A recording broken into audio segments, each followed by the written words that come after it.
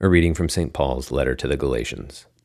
Brethren, when Cephas came to Antioch, I opposed him to his face, because he stood condemned. For before certain men came from James, he ate with the Gentiles.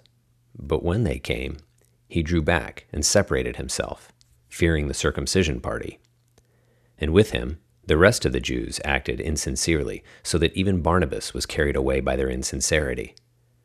But when I saw that they were not straightforward about the truth of the gospel, I said to Cephas before them all, if you, though a Jew, live like a Gentile and not like a Jew, how can you compel the Gentiles to live like Jews? We ourselves, who are Jews by birth and not Gentile sinners, yet who know that a man is not justified by works of the law, but through faith in Jesus Christ, even we have believed in Christ Jesus, in order to be justified by faith in Christ, and not by works of the law, because by works of the law shall no one be justified. A reading from the Gospel according to St. Luke. At that time, Jesus entered Simon's house. Now Simon's mother-in-law was ill with a high fever, and they besought him for her.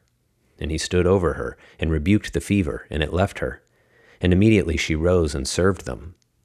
Now, when the sun was setting, all those who had any that were sick with various diseases brought them to him. And he laid his hands on every one of them and healed them.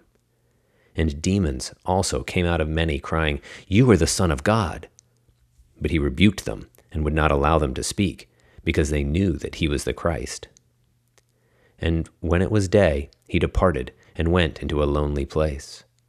And the people sought him and came to him, and would have kept him from leaving them. But he said to them, I must preach the good news of the kingdom of God to the other cities also, for I was sent for this purpose. And he was preaching in the synagogues of Galilee.